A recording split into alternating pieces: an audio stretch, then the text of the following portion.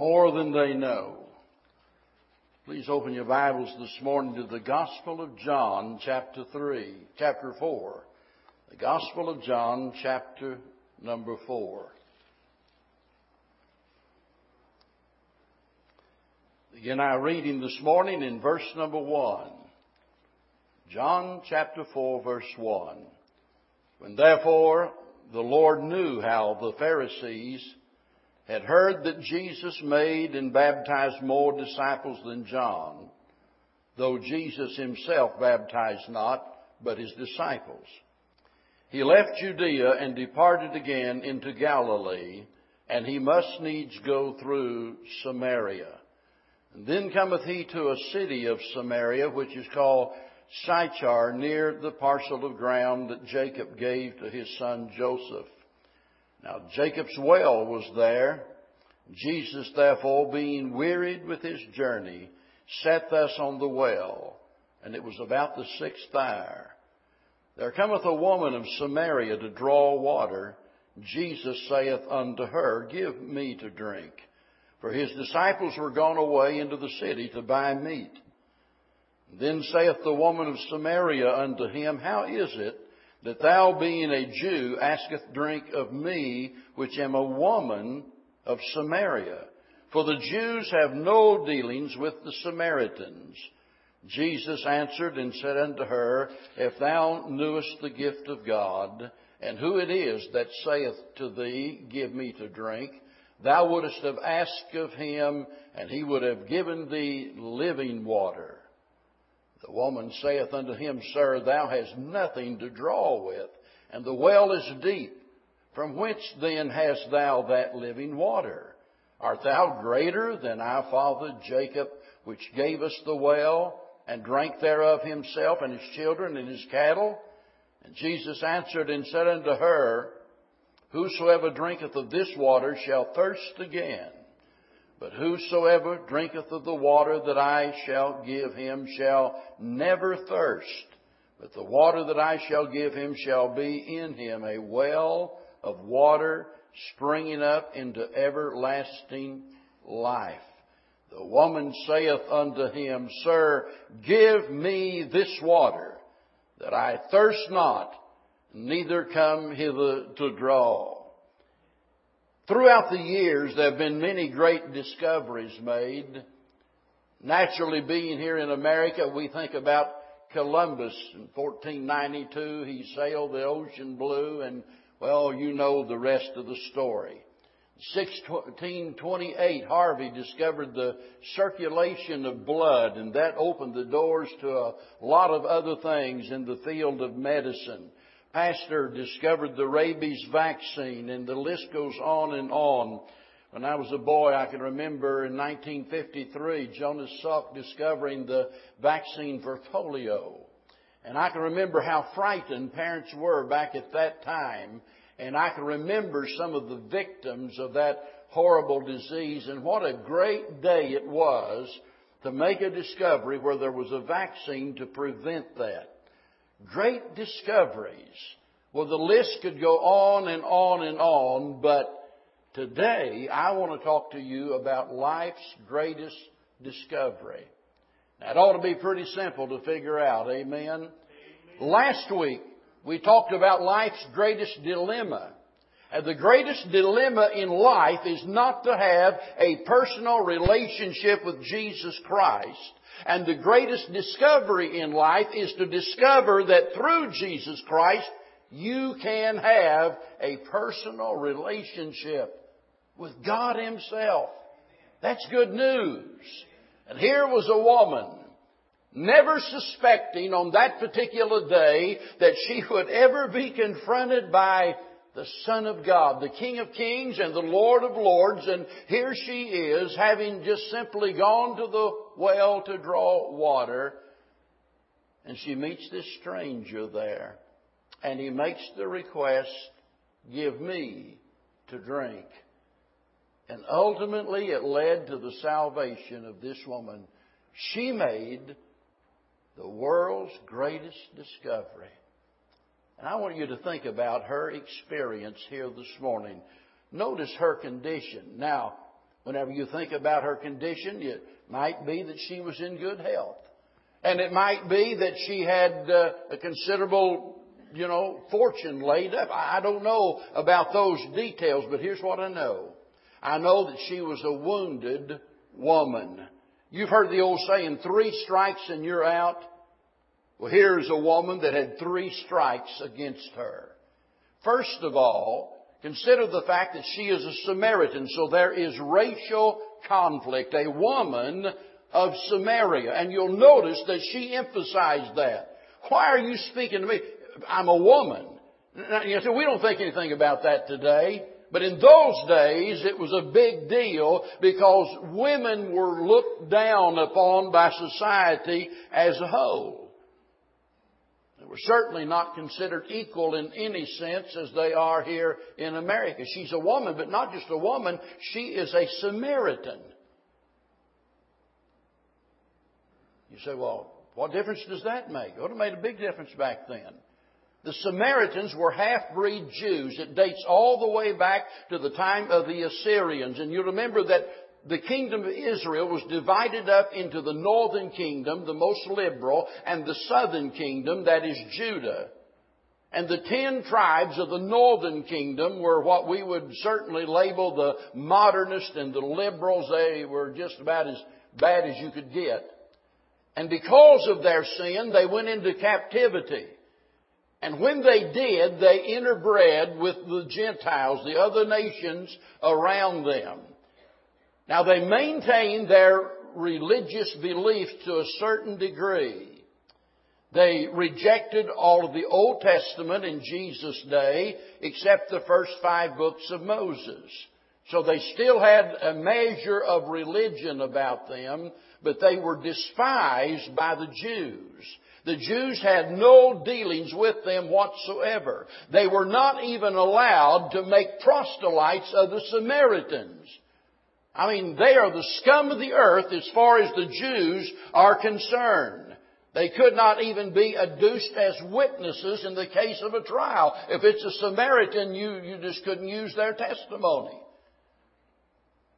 It's hard to imagine that a people as undeserving as Israel could ever entertain those thoughts about another people. And yet, folks, that happens all of the time. Racism, how ugly, how terrible it is to think about despising someone because of the color of their skin or because of their cultural differences. It certainly has no place in Christianity. But listen, we think back to America, for example, and we think about our past, and we think about, our godly forefathers. And I thank God for those forefathers that held up the standard of Christ high and established this nation on Christian principles. I'm so very thankful for that, and we ought to never forget that. But isn't it amazing that it took so many years for us to stamp out racism here in our nation? I got news for you. We didn't stamp it out because it still exists even today. And it's a horrible, terrible sin when we despise other people. The Bible says we're to even love our enemies. And certainly this ought to never be an issue, but it's not something new because it goes back all the way. Back then there is a racial difference between the Jews and the Samaritans, and they hated the Samaritans. The Jews that had been so blessed by God, the Jews that had experienced God's goodness and His forgiveness again and again and again. Listen, if you ever see yourself as God sees you, you'll learn quickly you never have a right to hate anybody. Hate sin all you want, but we ought not to hate anybody else because we're all sinners. There's not one person in this building that's any better than anybody else. The only good about any of us is Jesus Christ. Amen. So there is this racial conflict that she's involved in, but also there is a relational calamity here. Notice, when Jesus says, go get your husband, she said, well, I don't have a husband. And he said, I know that. You've had 5 husbands. In other words, she's had 5 husbands. She's now living with a man to whom she wasn't married. Now, there's no details here. I don't want to be too judgmental. I don't know how many of the husbands died. I don't have those details here. But I can tell you one thing. Regardless of what had transpired, here is a woman that's been through some painful experiences. Anytime you've been married 5 times and you're living with somebody that you're not married to, you've had some bad experiences. Amen. So here's a woman that's been there, done that. Here's a woman living in sin in the sight of God. Not only that, but notice her religious confusion. Just listen to the story as it unfolds, beginning in verse 20. Our fathers worshipped in this mountain, and ye say that in Jerusalem is the place where men ought to worship. Jesus saith unto her, Woman, believe me, the hour cometh when ye shall neither in this mountain nor yet at Jerusalem worship the Father. Ye worship ye know not what. Boy, if that doesn't describe a lot of churches today, I don't know what does. Ye worship, ye know not what. We know what we worship, for salvation is of the Jews. For the hour cometh, and now is, when the true worshippers shall worship the Father in spirit and in truth. For the Father seeketh such to worship Him. God is a spirit, and they that worship Him must worship Him in spirit and in truth. The woman saith unto Him, I know that Messiah cometh, which is called Christ. When He is come, He will tell us all things. Jesus saith unto her, I that speak unto thee am He. Literally, here's what He said, because notice the word He is italicized, inserted by the translators for clarification. I don't say that to correct the King James Version. I never correct the King James Version. There's not anything wrong with it. But I do want to point out that they added the word for emphasis so you would know exactly what He was saying. But the precise answer was, I am. Sound familiar? Isn't that what God said to Moses at the burning bush? I am. He's the way, the truth, and the life. He is the door. He is the bread of heaven. He's the water of life. He's the rose of Sharon and the lily of the valleys. He's the bright and the morning star. And you can go on and on and on. When He said, I am, He's simply saying, I am everything you need and more. Amen. This woman's problem, most serious problem, was not racial. It was not relational. The most serious problem was her religious confusion. Here's a woman that's lost. A woman that is unsaved. Now I want you to notice very carefully that she is not lost because of what she had done. Jesus did not say, well, if you weren't so bad. Nor was she lost because of who she was. He did not say, if you weren't a Samaritan.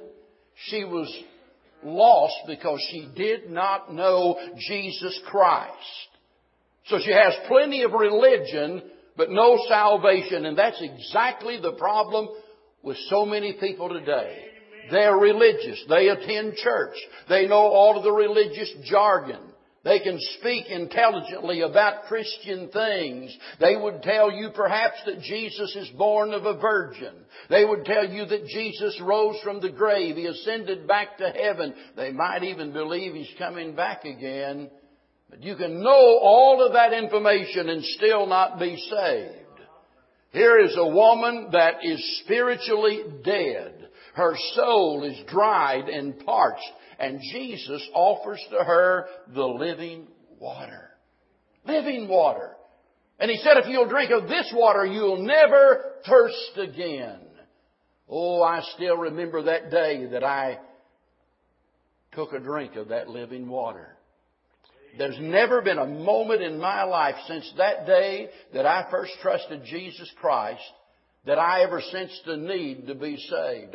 There's never been 1 second in my Christian life that I ever doubted it. Isn't that what Jesus is saying here? You'll remember, He said concerning the bread of life, if you eat of this bread, you'll never what? You'll never hunger again. I didn't say that, Jesus did. And He said, if you drink of this water, you'll never thirst again. That's why I get really concerned about these folks that say, well, I think I'm saved, or, I'm not sure. I'm kind of confused about that. Because when you've been saved, you're going to know it. You say, well, but I just don't know a lot about the Bible. Listen, the Bible says the Holy Spirit itself bears witness with our spirit that we are the sons of God. If somebody burned all of the Bibles tomorrow, we could still know we're a child of God because the Spirit of God lives in our heart. Amen. And the Spirit of God is assuring the children of God that they are the children of God. Isn't that wonderful? So here is a woman in this situation, an unsaved woman whose soul is dried and parched, disappointed, been through all of the bitter stuff at life. But notice her conversion. And it's obvious. Notice she says, Jesus revealed Himself, and she said, sir, give me this water to drink. Now, notice her conversion, number one, came after she had been confronted by Christ. And let me tell you, no program, no plan, no seminar, no book ever written can give you as much information, as much insight into soul winning as what you find here in this story. Several years ago when I was teaching in Bible college, I taught classes in missions and in evangelism. And this was my favorite story of all because there's so much contained here. Listen, whenever a person receives Christ as their Savior, immediately they ought to get concerned about other people. Jesus was concerned about others. He didn't have to go through Samaria. He could have gone a different route, a shorter route, maybe a better route or whatever, but it says He must needs go through Samaria. Why? Because Jesus knew that she was going to be there. And He went there because He had compassion for this woman. And notice how He deals with her. I'm going to give you 7 things. I don't have time to discuss them.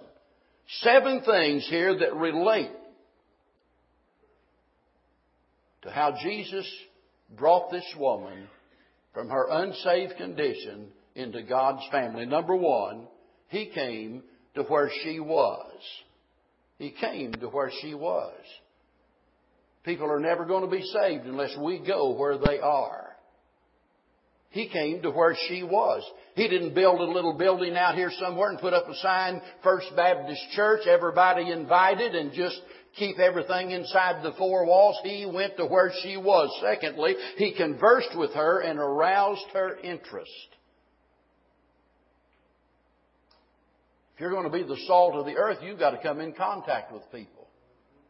So He conversed with her. He confronted her with her sinfulness.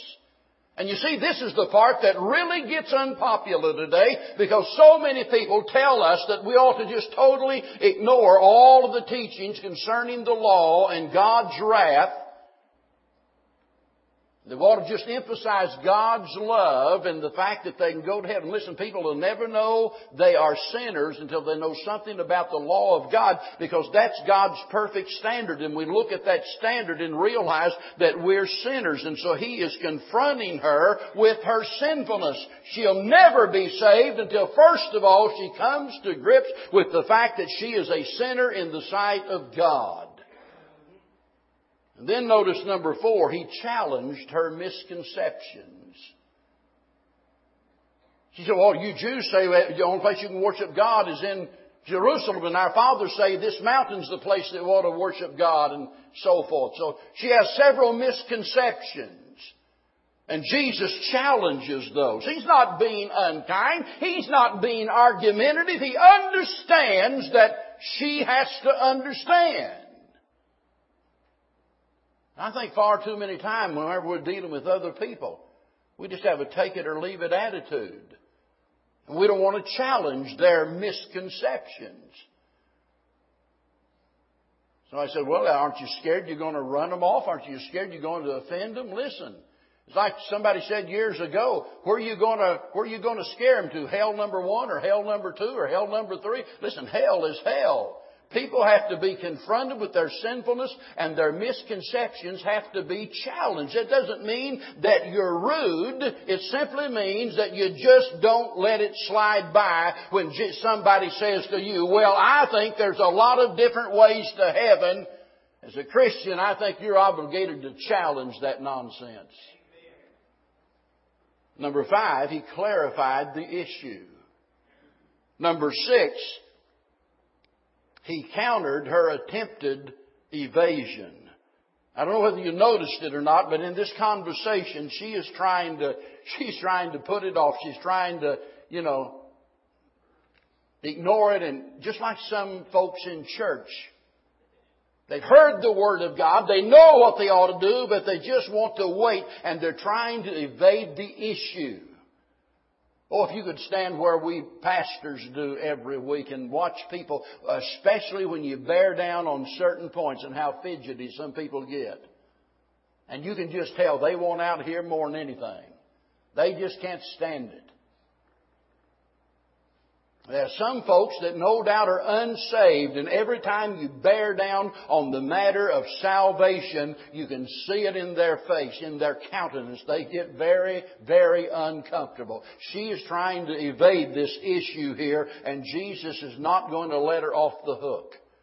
Number 7, he confirmed who he was. She said, oh, we've heard about the Messiah. Oh, yeah, we know that when he comes, everything's going to be all right then. We know about that. And Jesus said, I am. The one you're talking to, I am. I'm He. And that's what knocked her off of her feet. So it came after she was confronted by Christ. It came after she was convinced of His truthfulness. Now listen carefully to what I'm saying. I said she was convinced of His truthfulness. You see, she could have heard all of the facts, just like a lot of church members have heard the facts. Some of them know so much they could teach a class about the life of Christ. They've got all of the historical facts down pat. But it's one thing to know all of those facts. It's another thing to be really, truly convinced in your heart they're true. And we're never saved until we get to that place that we trust Him. Amen. You see, the Bible says the devil knows, but remember, he's still the devil. So it's one thing to know the facts, it's another thing to put your trust in the Lord Jesus Christ. Now, notice the third thing about her conversion. This is the most surprising of all. It created an uproar. Look at verse number 27. This is amazing. And upon this came His disciples. Now get this. And marveled that He talked with the woman. Yet no man said, what seekest thou? Or why talkest thou with her? In other words, they didn't have the guts to come right out and express themselves, but they're thinking this among themselves, and Jesus knows it. You know, when it comes to this part of the Bible, I almost would rather just pretend like it's not even here. But honesty and accountability to God compels me to make mention of this. We're talking about the disciples, folks. These are those men that had forsaken all to follow the Lord. These are the men that constituted the very first church. And they're upset because He's talking to a woman, a Samaritan woman. And they're all bent out of shape because of it. You need to understand this. Becoming a Christian does not solve all of your problems. Amen. It did not for her. Here we find them being critical of this woman and even critical of the Lord. Sometimes criticism comes from the most unlikely places. Are you with me? Remember what Jesus said, a man's enemy shall be they of his own household. You can trust Christ as your Savior. The chances are good that the neighbor down the street won't bother you. the chances are good that your co-workers won't trouble you. The chances are good that the students at school will not stone you. But I'll guarantee you there'll be somebody at some point in time in your family that as soon as you get serious about God, they'll rise up against you and do what they can to discredit you and to discourage you. How horrible that these disciples had this kind of an attitude toward a woman. I mean, how do you build a church out of such material as this? And these are the men that Jesus have chosen. Just kind of shows you that this church is not a man-made organization. It's here only because God put it here. In spite of all of our faults and all of our failures, we exist because of the power and the grace of God. Now, look at verse number 28. And I want you to notice carefully what happens now. We've seen her condition and her conversion. She's come to the realization that Jesus Christ is the Messiah. He's the only way to heaven.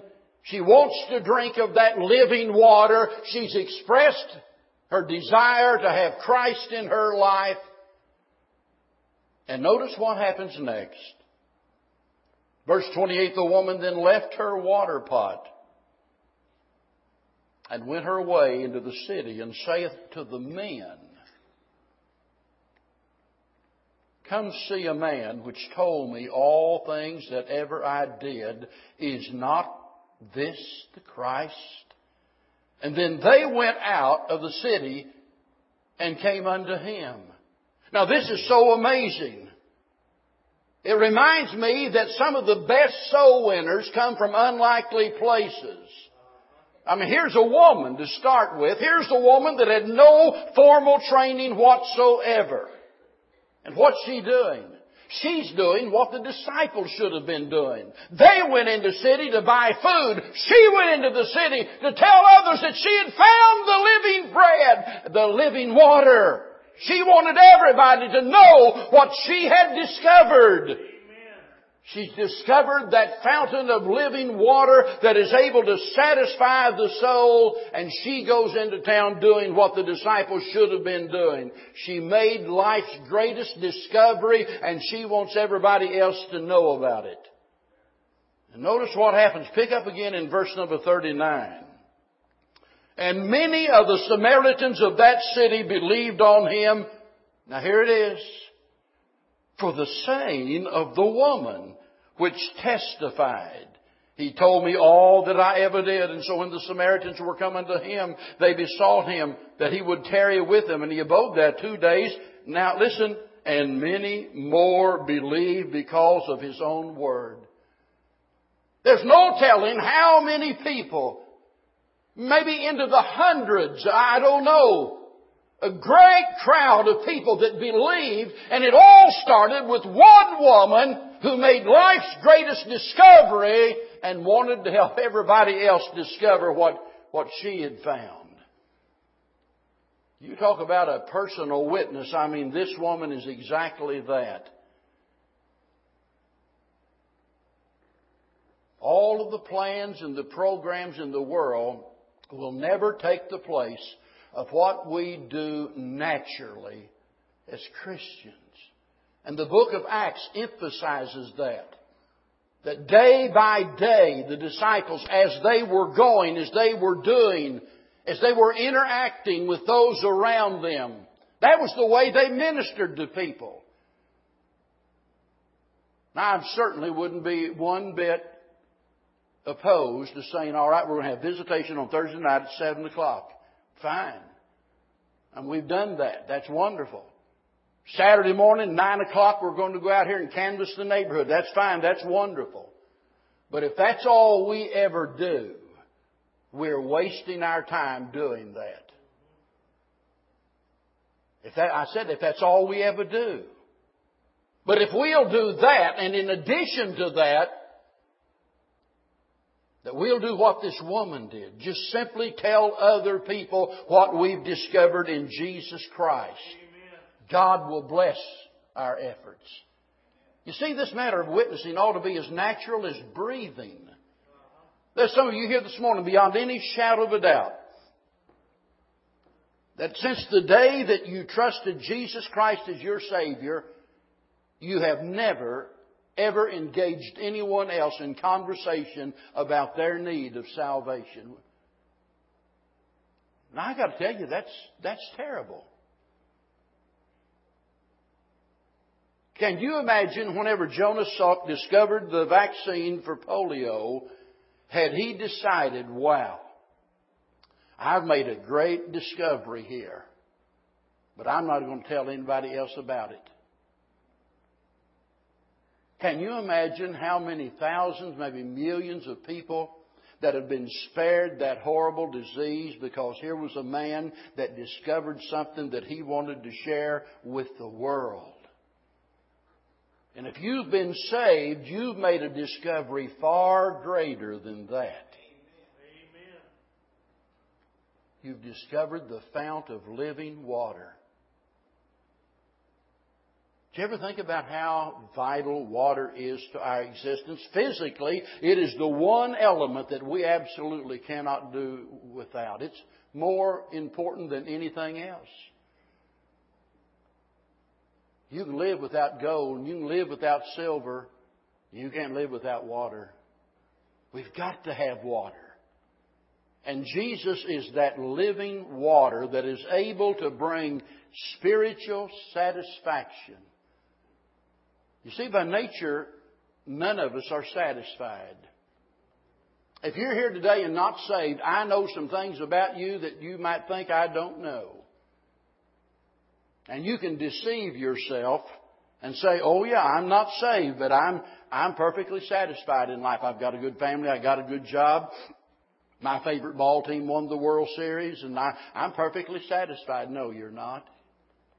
You're not being honest.